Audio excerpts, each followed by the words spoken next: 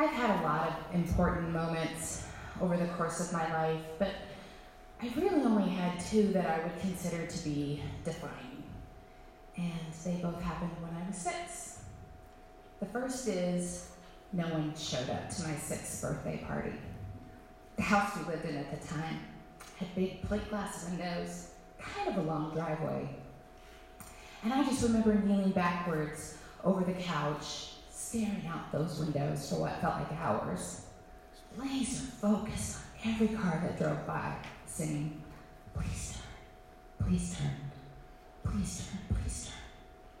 And just hoping that somebody, anybody, would show up. It was the worst birthday of my life. And the story that I got from that experience was, Michelle, the world does not want you. You are unlovable, alone, and easily forgotten. That moment, that story, and those thoughts have etched themselves so deeply into my heart and mind. They are like the tire tracks of a well-traveled dirt road, you know, the kind that it's hard to even steer out of the grooves. Or maybe it's better to say that it's like when my tires are aimed this way, but the slush and the snow drag my car that way, right into a ditch. And even now, if you even look at me cross-eyed, or you forget to invite me to lunch, or if I am picked on, picked last, left out, stood up, or ignored, my heart and my mind are going to go into the ditch. Now, the ditch is just like any other ditch. It's got weeds and muck and mud and sludge, but mine also has tears, fears, sadness, and sometimes despair. So I tell you all this because it's important to me that you understand what we're dealing with up here. And up here, I've got the pain and trauma of rejection that runs to the very core of who I am.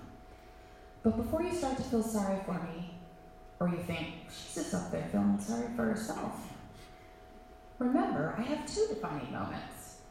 And the second one happened just a couple months after the party. In my aunt's backyard, my cousin led me to faith. And I still remember as a 6-year-old praying a short, simple, seemingly insignificant prayer, inviting Jesus to come into my life. It's hard to describe in words what I felt or what I experienced. But beyond the shadow of a doubt, I am here to tell you, God showed up. So it's ironic that we would find ourselves 42 years later, where I would register for an innocent little class that I think is about storytelling. But it's actually an opportunity for me to relive my deepest pain and my darkest fear, because graduation is inviting people to show up for you at a party. And when I found that out, terror grabbed me so tightly, it not only drove me into the ditch, it has kept me there solid for months. So now here I am in the ditch, and I've got these 2 defining moments, these 2 contrary stories, and they are waged in a battle over my self-worth and my identity. Which one will I listen to, the party or the cross? Will I believe that I did something, Michelle, and you deserve that? Or will I believe Jesus when he says, Michelle, you are worth it?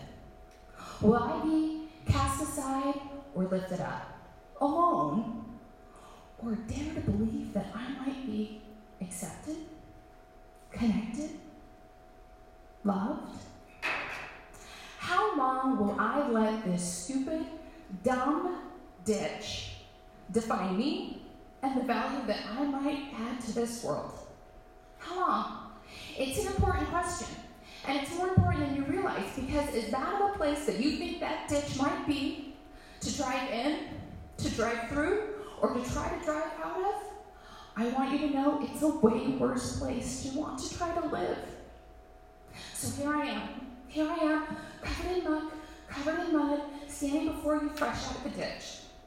And I want to be clear, I didn't crawl out of the ditch because I stopped feeling pain. I'm terrified. I've been dreading this night for weeks. I did it because I realized that Jesus isn't trying to torture me by making me live the same story. this is his invitation to a different ending. Because I need to know that there are people out there that will show up for me. And I needed to know who would show up here. And that if I invited him, he would show up here, and he would show up here, and he would show up here. Because that party, that ditch, this ending, and who I want to be in this world have got to get woven in with the story of the cross. So that Jesus can give me life over death. So that he'll be able to offer me faith and courage in my moments of terror and despair. I really think he wants to heal my hurts. The Bible says that Jesus went to the cross to save. He went to the cross. He was crucified to save. To save you, to save me, to save us. And that's true. I stand before you as a testament that Jesus saves people in ditches too. Thank you.